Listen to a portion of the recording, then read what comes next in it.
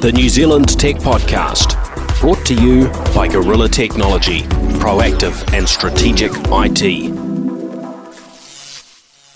Greetings and welcome along to the New Zealand Tech Podcast. This is episode 470. We're coming at you from Shenzhen in China. Now, a big special thanks to our partners Sumo Logic, Vodafone, Spark, Vocus, HP and Samsung. These are the companies that are standing behind the New Zealand Tech Podcast, making the show possible and, of course, continuing to support the tech sector in New Zealand. So thanks for all your support and assistance. And this week, very pleased to introduce to our Shenzhen show two guests from Australia, excuse the accents, Jason Murray and Daniel Tyson. Welcome along, guys. G'day. G'day. No, it's basically going to put on the real thick Australian. Yeah, Australian. No, that's actually how we have to legally agree to appear on every podcast that we join. If we're the Australians, is we have to say g'day. How's it going? G'day. Yeah. We actually have to say g'day and how are you going? Yeah. Maybe a quick intro from each of you of where you fit into this big wide world of tech and media before we jump in. Sure. Generally in a box by the door. Somewhere discarded and off to the side. So I write for an Australian website called Ozroid. We cover all things Android and Googly and do a lot of phone reviews and news. I've got too many review devices basically. And I write for EFTM, which is everything for the man. So we cover a lot of tech, a lot of phones, cars, anything you, if you're a man or a woman, you can basically find it there. So yeah, it's a great site, EFTM.com. Nice. All right, well, let's jump in now. While we've been here in Shenzhen, we've been at Oppo Inno Day, which is it's been an interesting little event, hasn't it? I think it's the first time they've run this particular event, and in fact, it was their first time in 6 years that the founder and CEO had Tony got up on stage and gave a speech, which was pretty rare apparently. So yeah, it was quite a well spoken as well. Actually, he said that if he hadn't said that he hadn't spoken in 6 years, I would not have picked it because he actually was really good. So. Impressions of the event? Can I actually just say that I'm actually really impressed that they've managed to run Inno Day over 2 days. It wasn't a bad one, but it's a one-day event that they've managed to stretch out to 2 days. But in terms of the announcements at the Inno Day, like $7 billion was announced in R&D over 3 years. I mean, that's a lot of cash. Well, I guess and it varies according to where you are in the world and so on in terms of how much, I guess, market share and mind share that Oppo has had. Looking from the New Zealand side, they probably haven't had as much presence as in Australia, where I know for quite a long stretch they've certainly dominated Huawei in terms of market share. The last I guess 6 months has probably impacted. It's probably helped Oppo's case a little bit. But for me, it's really been a brand it's only really started getting initially a little bit of attention in probably the last 2 years, and it's been slowly growing. So quite interesting to come here and actually get some closer insights into this. I guess in New Zealand I've thought of them a little bit as a little smartphone company, but then you come to China and where you see some scale. You've got 1 billion people, and it's like, okay, so they might be position 3 or 4 in the market here at any given time, but that means that they have basically hundreds of millions of handsets, in the hands of customers. It was telling because we visited the flagship store last night, and they said something like 460,000 Oppo stores exist. We all looked at each other. Of which 260,000 are in China. Yeah, so, I guess that must be retailers that that stock their product rather than. I'm not sure. I couldn't get her to clarify, but I would think so. I have noticed a lot of Oppo stores, whether they're just someone throwing an Oppo name on the front of the building, or I think they're Oppo branded, but they're not necessarily Oppo owned stores. But also, this coming from Australia, so we've had Oppo for 4 or 5 years or so in Australia now, and so when they started, they were very, very happy about getting their phones placed on desks in 35 JB Hi-Fi stores around the country. And then we go to China and they're like, yeah, no, we've got like 200,000 stores. Like, you're happy with 35 in Australia. All right, you got to start somewhere. But so we've seen them go from just a direct retail model in Australia to actually being available on carriers and stuff, yeah. And that's where you really start to shift volume, at least in Australia. I don't know how it is with New Zealand sales, but people are less willing to go out and buy a handset outright still. But they'll shift much, much higher volumes on carriers if carriers are saying, hey, get on a plan and we'll give you this phone cheap. At that point, some people don't necessarily care what phone they get. And they're like, oh, I've got this Oppo. It's a new thing. I haven't heard of it before. It's got a nice camera. It looks kind of like an iPhone. Yeah. So, I've been thinking of the company and their success. It seems to be an interesting story. They started out certainly not as a smartphone company doing varying audio products, some reasonably high-end products. I did have an Oppo DVD player. Did you? Yes. I had completely forgotten about it till an old roommate reminded me. Is this what people might, if you ask someone, you've got a DVD player, it's a Chinese brand, you can imagine some natural assumptions about... It's quite unlikely that people had Oppo DVD players because they're actually quite high-end equipment. That's it. They're not bargain basement stuff. Yeah. You actually had to equipment is really expensive. Get them from a hi-fi store. They weren't available in the big box department stores. So it was actually, for some reason, I apparently chose an Oppo. Yeah. They obviously were very capable in that space. But they've gone through an interesting transition. This is part of what we were hearing about. So they've sort of dropped those products, some of which reasonably high-end products, and moved into the smartphones, and then they've worked their way up there to quite a big market share in China, which means quite a big market share overall globally, and obviously been growing in markets like New Zealand and Australia since then.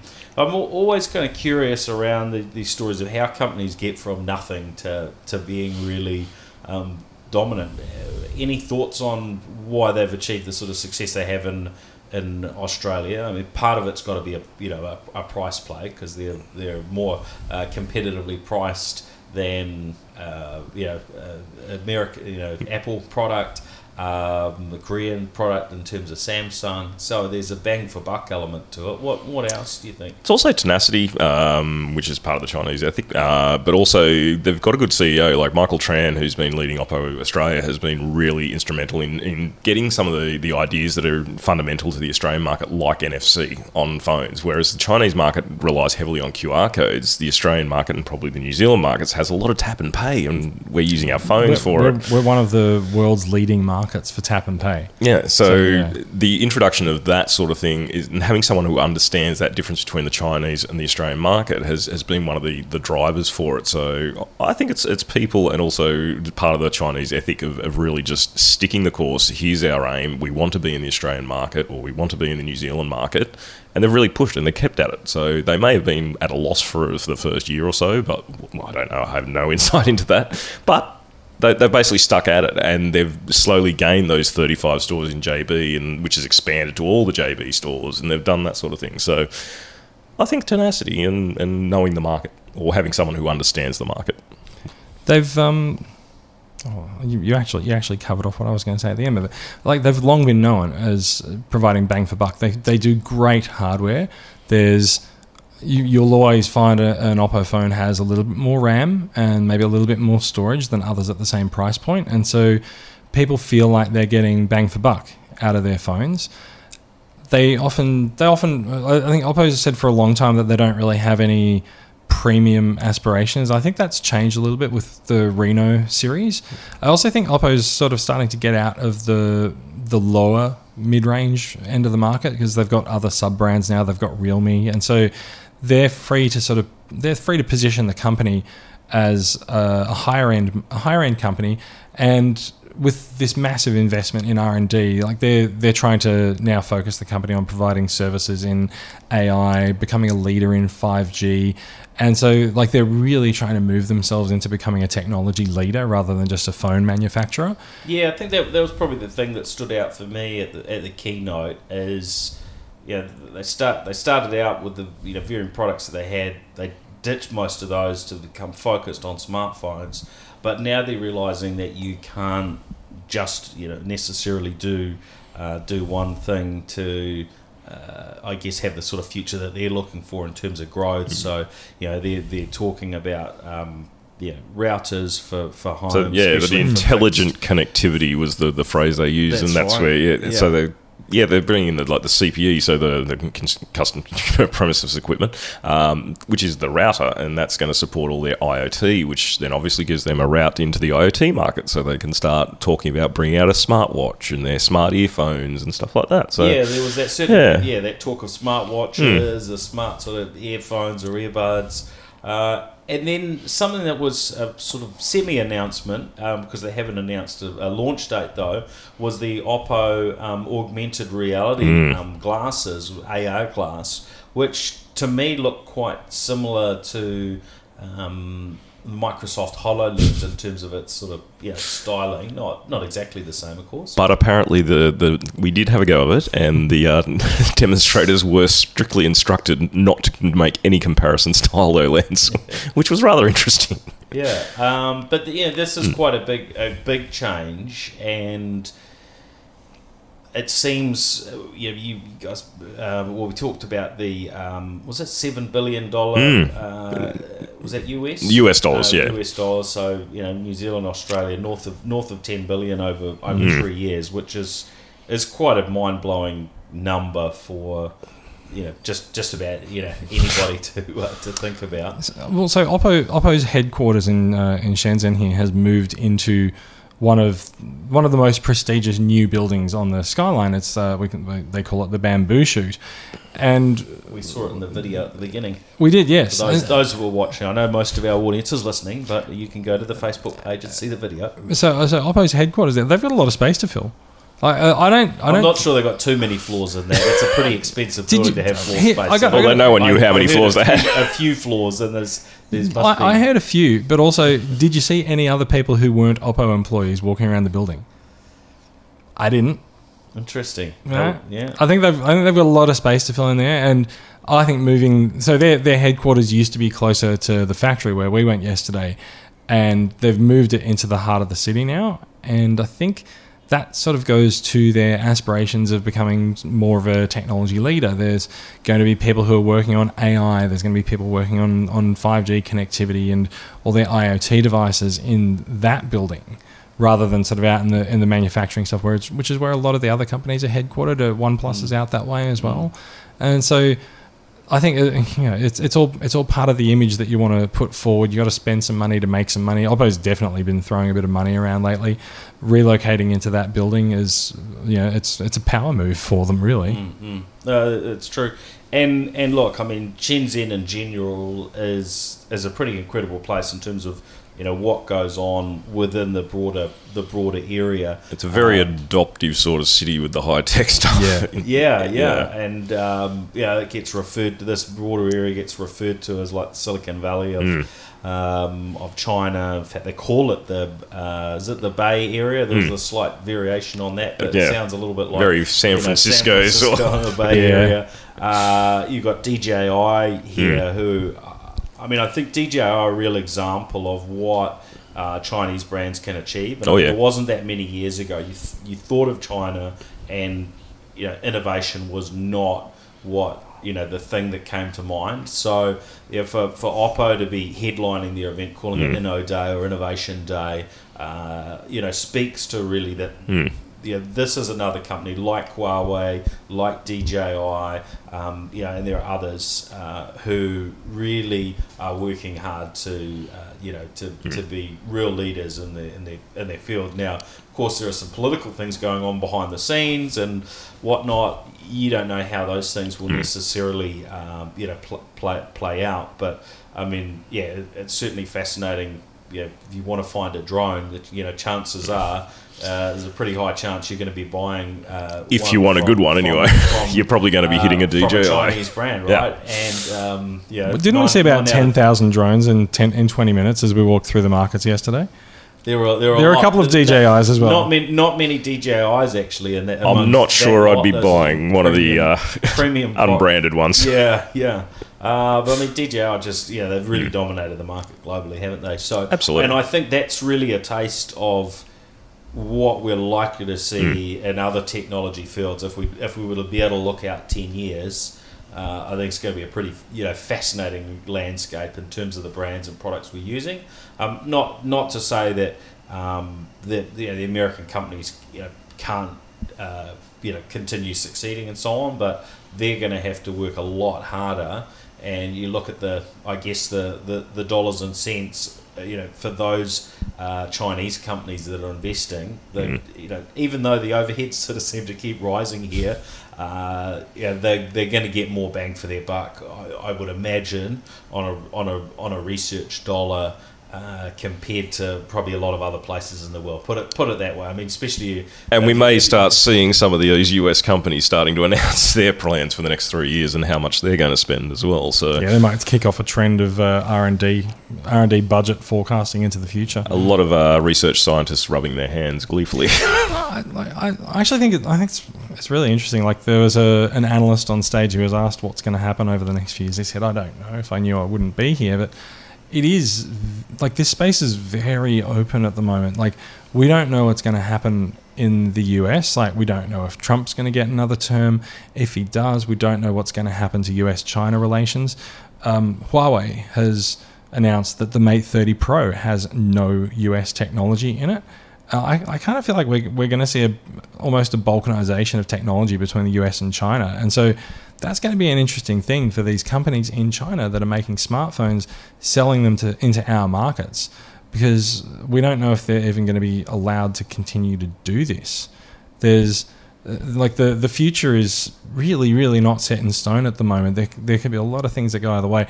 And also, most of the companies that actually are US tech companies are making their stuff in China anyway.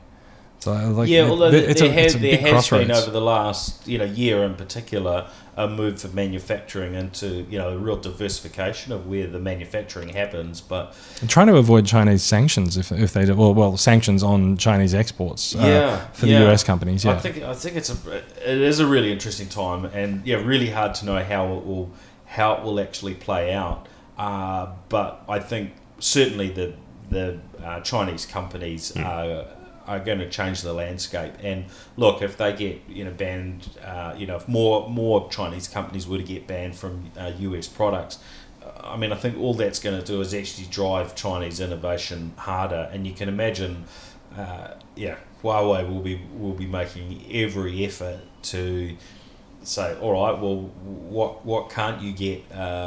And there's the Mate 30 out there now. You can buy that in New Zealand through, I think, one retail channel. But at the moment, I think everyone's saying, look, this product is not really of much interest to most people because you can't run the normal apps that you would want to run without a bit of work. Yeah, a bit of work. And so that's probably not going to be a mainstream product this year. But you can imagine a few years out, under pressure, and just looking at the size of the Chinese market and the fact that a whole lot of stuff works just fine here without Google Play services. We've had some fun making our way around. We found that the location services on Android devices is around about a block and a half out. So where you think you are is probably off. Yeah, it's not been great. We had a walk back to the hotel after the InnoDay event the other day that suddenly took a detour because, one, the geocoding of the hotel's address placed it about 3 kilometres off where it actually is.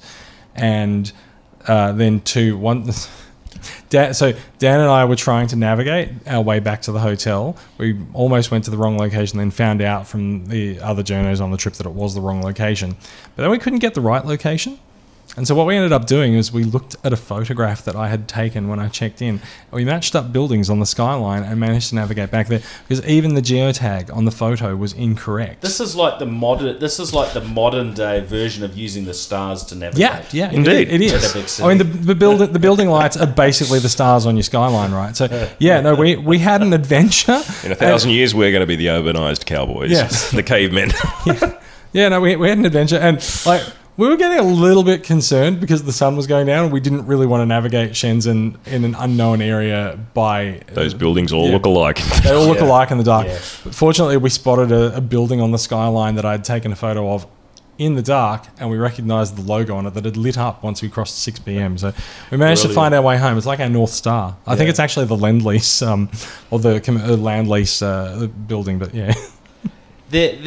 Now, looking at the skyline here, it's about 2 years since I was here last time. It's about 5 for me. And, I mean, there was a lot of activity then.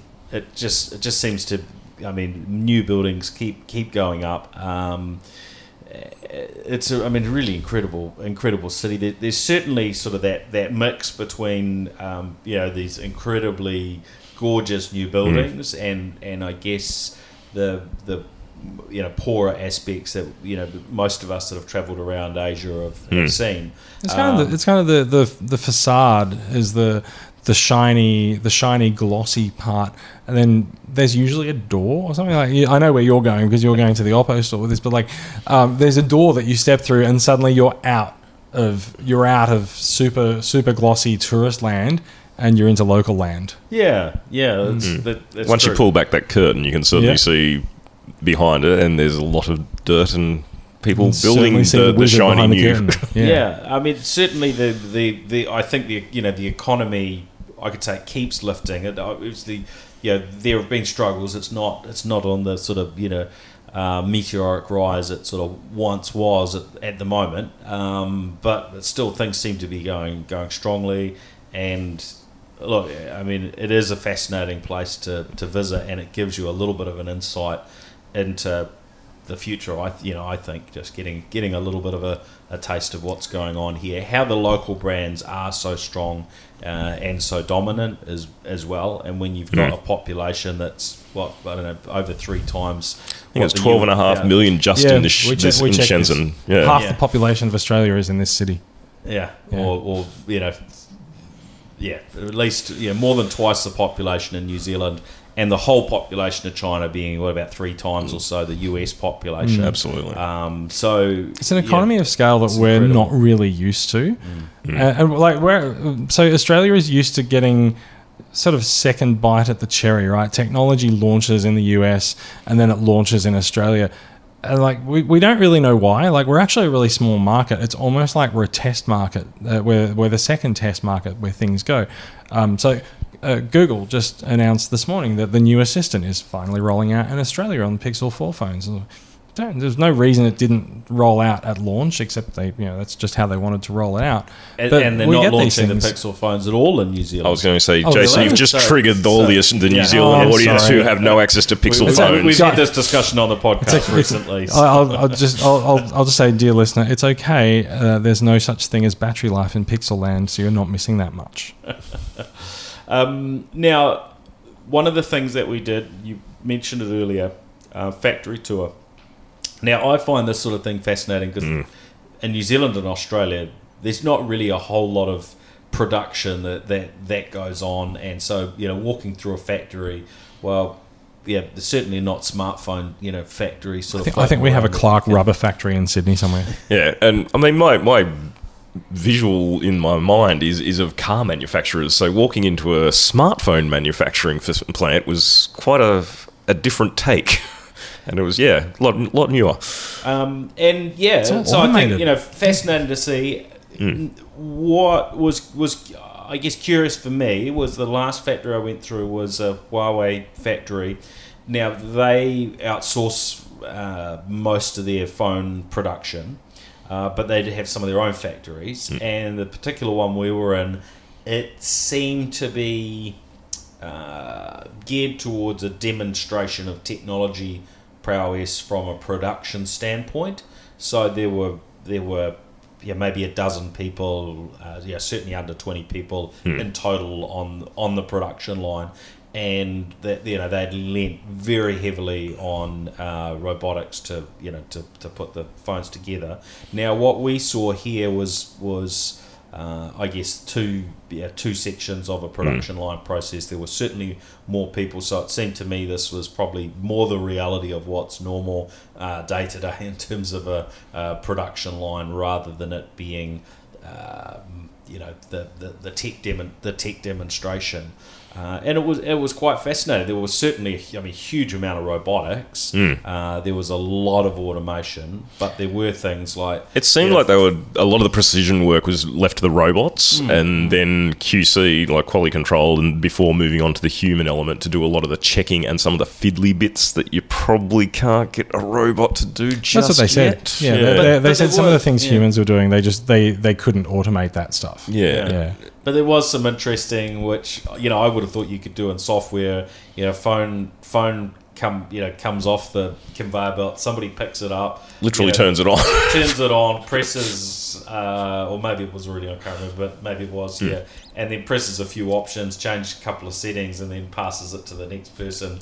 That did something else. And then there was certainly a section where there was a whole lot of calibration, automated testing of cameras and other bits and pieces. It was actually really fascinating. Sort of seeing these cameras sort of or phones sort of spun around, pointed at what looked a little bit like an eye test chart. The dot map competition with dots, and there were a number of variations. That audio testing, all these varying GPS tests and bits and pieces that they would that actually do on the production line, which I thought was pretty cool. I don't remember having seen that previously. No, but we did certainly see the part where they tested the cameras, which is where you get the stories of people finding some dodgy photo on their phone when they buy it on a brand new handset. That's right. They would hold it up, they would check the forward and the rear cameras, see the person's face coming up on the screen. And I guess if they accidentally bump the camera you don't hit the delete button, or they decided to do so, then you can see how someone ends up with a unique souvenir left behind. I guess at some point we've seen some variations on that. So I have seen some of those tests being done before. So I've been through the Oppo Surface Mount facility, which was the first place we went to yesterday. I've been through there twice, but I didn't get to go to I think they called it the finishing of the assembly area the first time around. So that's the first time I've been there for Oppo. But I've also been through HTC's factory in Taiwan, and so I've seen a lot of those tests being performed. I think for chips and for straight up, is this working or not? It's okay to automate that stuff, but there's definitely some things that need to be done by humans. What I thought was interesting from a QA perspective is that HTC, when I was there, they were assembling the U11, and they were actually sampling products from fully assembled finished units to do quality control checks on, whereas Oppo is actually removing items from the assembly line just before they go into the finished packages and sending them away for QA testing.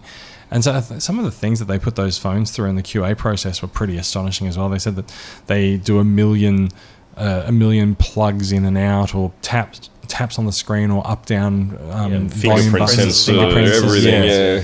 And you do need to test this stuff, and you need to be confident that your manufacturing is actually producing equipment that works. And so I think it's okay to have, it's a technical test of when I connect this up and I pass current through here, does the output that I get when I connect this up to current actually equal what I expect it to equal? Yeah. And that's something that a machine can do, but you really do still need a human to look at it and just go, hey, is this correct? Does this look right? Does the photo look right? Has this actually done the right thing?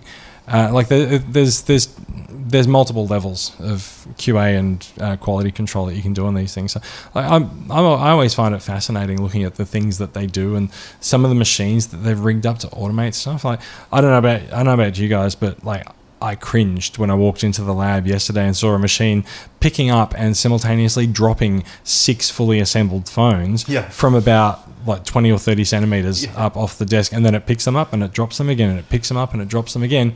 And then at some point, someone looks at it and just goes, yeah, they're all right, or they're not. Yeah. That stuff is fascinating, and it always triggers my thought of when will we see, as we have to a small degree in the US, see manufacturing move back out to, I'll call it the edges, since we've been talking about 5G networks recently. Edge compute, having computing power at the edge of the network. Will we see manufacturing move to not quite the last mile is another sort of technical thing we talk about, but having a lot of assembly and manufacturing can be done entirely by machines. Will we see some of this happen more in country? And I think it's India where they've put in place rules around. I think Brazil also has something in the same vein. So basically manufacturers are very heavily compelled to be manufacturing in country. If they want the market access, they've got to supply a little bit of take and give and take. So So Apple's moved a lot of the lower end iPhone manufacturing to India as well. So they've said that they can actually, I think, what are the Apple products at the moment? It's the XS and the XR. Oh no, the 11 and 11 Pro. Right. But they've said that they can actually supply the global demand for one of their phones from their Indian manufacturing, but they couldn't do all of their phones out of that facility. So they still need Foxconn. Wherever Foxconn's manufacturing, because Foxconn's manufacturing in a few places now. They've opened a plant in the US as well. But whether or not they're actually whether there's anything actually being coming out of that plant in the next 5 years is... And the Mac Pro, which is just ask Trump launched, that's happening out of the US, isn't it? I do think technically. I do think that it's important that there's a distinction between the assembly and the actual manufacture of the circuit boards. And so they might continue to do surface mount in a Chinese facility or an Indian facility, and then they'll send the parts over to the US so that they can say that they've actually employed people in the US to make the phones. Or employed a robot. Well, maybe they have, yes. But so I think Apple for a really long time had labeling on their products that said designed in California, assembled in China.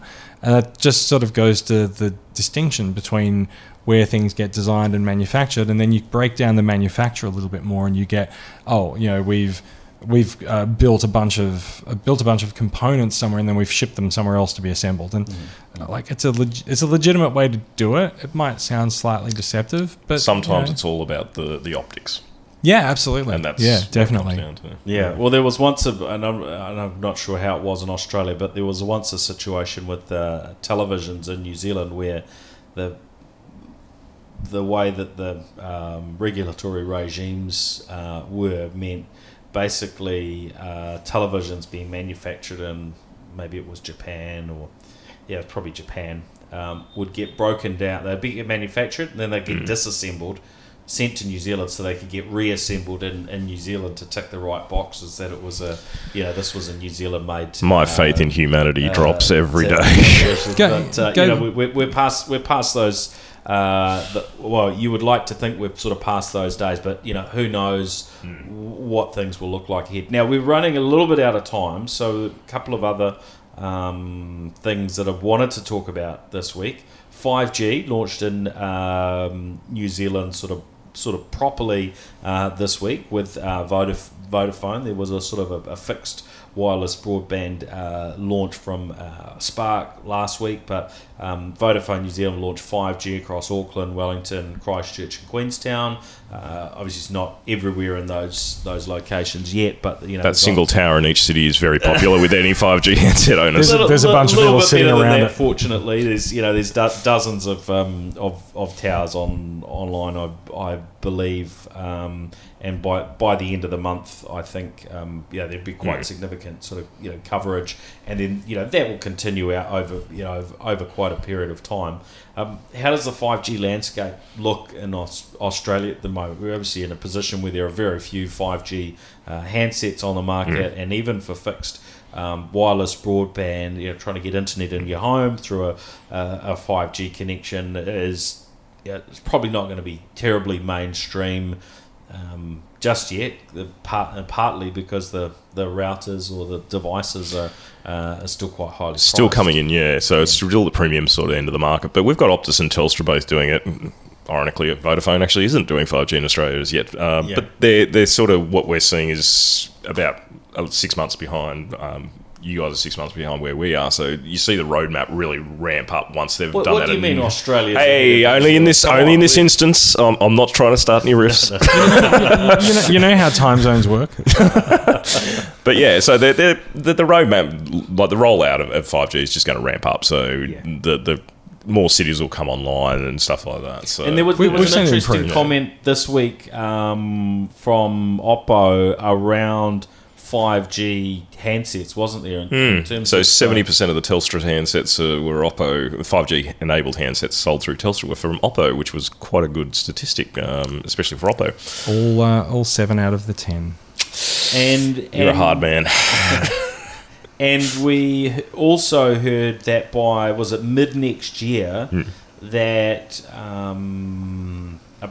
basically a pretty high percentage of the handsets over, I'm trying to remember the price point, was it 500 US? Yeah, I think so. 3,001. So Oppo announced that any handset that's priced above 3,001, which for Australian dollars, I know Australia, I don't know New Zealand, but that's about 600 Australian dollars, about 5 to 1. Any handset priced above that will have 5G. Yeah, so we're sort of talking similar to New Zealand. Yeah, mid to super mid range. Yeah, 650 type price point. That 5G will become the norm. Obviously, that's what we expect to see at this point. Different manufacturers. Apple we expect to come in sort of later on in the year with a 5G play. But it looks like it's ramping up. That's for sure. What was the thing I noticed on the Vodafone New Zealand website was that their 5G is free until the end of June 2020. When will the 5G iPhone launch? It will be after that. September usually is the announcement. October for launch. By that time, Apple will be collecting a cut of that 5G access fee, right? Surely. Well, you're a cynical man too. I know. The impression I got is that they will ultimately try and they'll meld their sort of plans together. So just like we have with 4G today, you don't pay premium, but there was they got to recoup the costs of the rollout. So at the beginning of 4G, where you did pay a premium to get 4G access on some networks. I hate it, but thanks. Yeah, so we'll see how that plays out. Now, the other device in the last few days that hit New Zealand, and I think similar timing in Australia, was Samsung's Galaxy Fold. It's landed about 3,000 Australian, and New Zealand 3,400, including tax. What are your thoughts? We've all had a little bit of time with it. I got some time with it last week before I left New Zealand, and I guess I'd been very cynical around the idea of the folding phone. I'm going to say it just seemed like an absolute gimmick.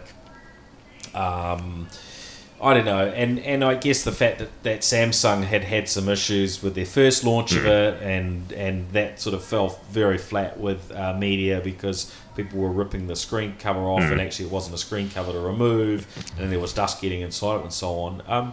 So I was looking at it probably from a reasonably sort of low level of this is a niche product just to tick the box that, hey, Samsung are first gen product, obviously, right? So that's but to me, once they actually open it up, now you've got when it's closed, you've got a smaller screen on the front, and so the front screen is unconscionable. Like, you can't use it. It's tall and it's thin. I don't like it. I'm guessing very basics. I can't remember whether I actually did any calls. I find technically you can use it as a phone. It's just I think not terribly comfortable. Yeah, you can. But once you open it up, and again, this was the bit I was thinking, this is going to be stupid. It's a weird form factor. Turns out it's almost square, but turns out when you open it up, that's when the magic happens. It's quite nice, isn't it? It's pretty solid. It's great. I like it. For watching videos, yes, it's not in the correct aspect ratio. It's things like that. But for reading and just consuming content. Someone made the point when we were looking at it that it's about the same size as a Kindle, so which is a really comfortable form factor when you're sitting there reading. So it could certainly do that, but whether you're willing to spend 3,400 New Zealand dollars on a ebook reader, some people will, I suppose. That's the absolutely nobody should, but some people will. So I kept quiet because I wanted to let you guys talk about it, but like I like it. I think it's great.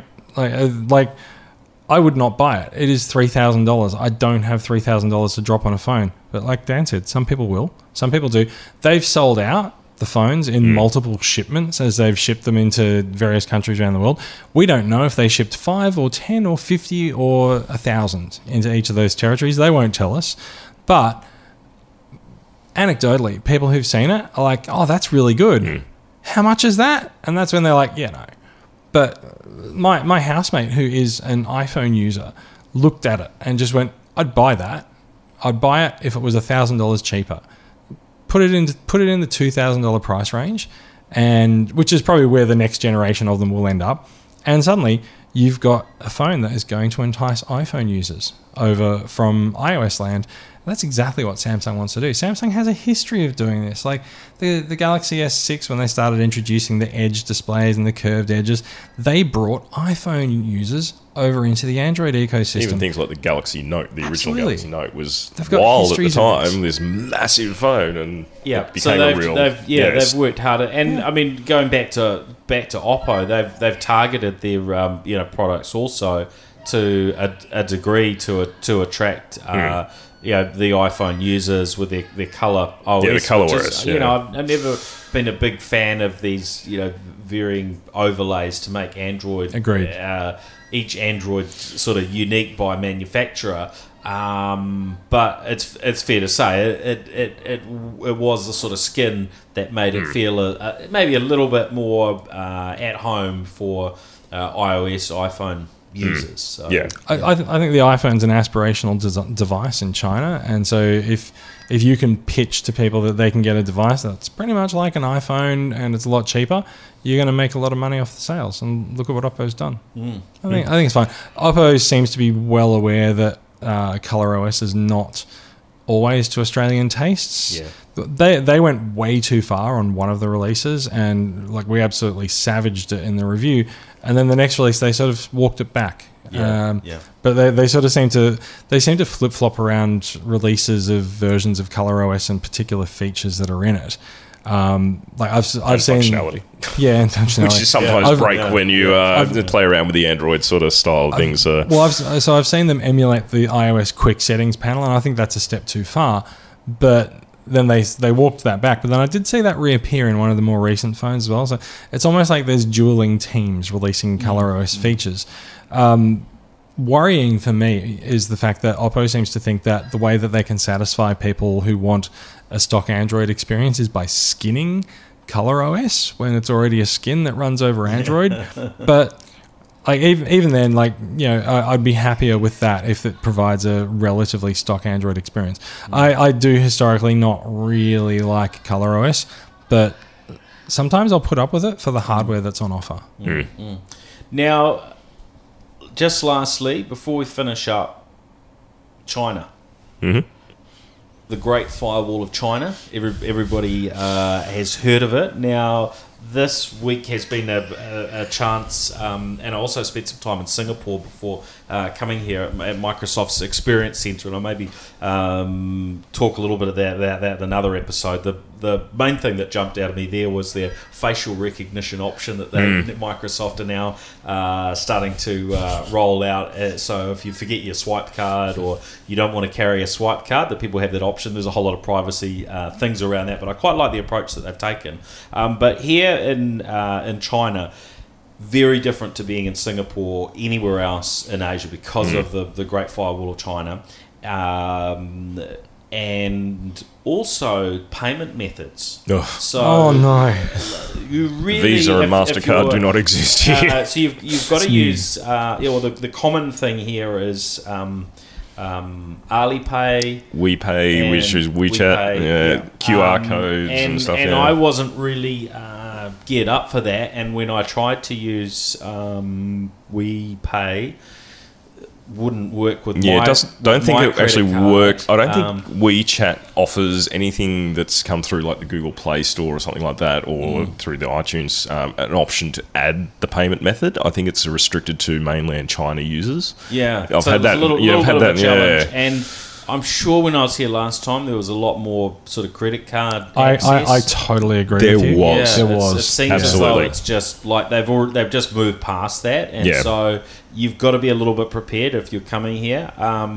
Fortunately, our schedules are such, and meals and most things have sort of laid on, so it hasn't been a big deal. But even in the hotel, I wanted to get some shirts laundered, and the concierge was basically asking for cash, and I didn't have any cash in my pocket at the time, which is how I commonly travel. And then he was asking for WePay. So very quickly, it's not just here, but it's also in Hong Kong as well. I've been really surprised. There's a lot of stuff around here that's still very cash based, and Hong Kong is also still very cash based. I'm really surprised because I've gone to Singapore a lot. I haven't been to Hong Kong in a few years, but I know that in Singapore and in Sydney and in London, 3 of the places that I go to a lot, I can just tap and pay my credit card on the public transport system. I don't need to even have a stored value card. Hong Kong, which is the same system, it's run by the same people. You still have to purchase an Octopus card. You can't purchase the Octopus card using a credit card. You have to use it. You have to pay cash for it. And you can't pay with a credit card in taxis. And I was not prepared for just how cash-based Hong Kong is still going to be, and I think that's And the Uber Chinese has also influence. gone across Asia. Uber's in Hong Kong. Oh, they're in Hong Kong. And we've been getting Ubers. Oh, okay. Certainly Singapore. Well, we've been using Didi Uber had here. gone. Yeah. Uber has gone from Philippines. Uber's gone from China. So the deal they did with Didi had sort of squashed all of that. So a few interesting aspects. Roaming seems to be the way basically to use your phone. If you can here. keep your It's home SIM and pay the roaming, because you'll skirt the Great Firewall of Yeah, China, so basically. basically, like if you're on Wi-Fi, then there's just so many things you can't access. I can't run Disney Plus on Wi-Fi, but I can when I turn it off. We have Disney Plus in Australia. Sorry. And then you you do? But Okay, good. I tried to look something up on GeekZone earlier, and that Blocked. was blocked. Now that might not have been to do with the Great Firewall. I'm not sure which that could have been on the other side, but just things to be aware of with coming to China. Even actually a Hong Kong SIM card is actually quite a good technique, because A lot of companies here use Hong Kong to skirt the firewall. I don't know if I should say it, but I'll say a prominent company that we've been speaking about a little bit, in their old office, they used to run a cable under the harbour over to Hong Kong to get internet. Like that. That's a lot of Cat 5. It's a done thing. It's what they do. Yeah. If you've got enough money to do it, you can get onto the Hong Kong internet. Wow, good trick there. So The rest of us just roam. Yeah. All right. Well, that's us for this episode. Thanks everybody for listening in. Thank you for tolerating our accents. We apologise most deeply. Now, just a reminder for listeners where they can find your content online.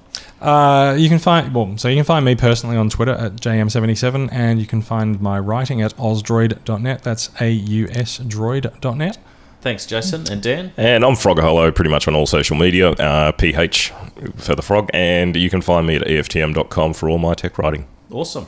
Thanks, guys. Thanks for having us. listening in, and we'll be back again next week. The New Zealand Tech Podcast, brought to you by Gorilla Technology, proactive and strategic IT.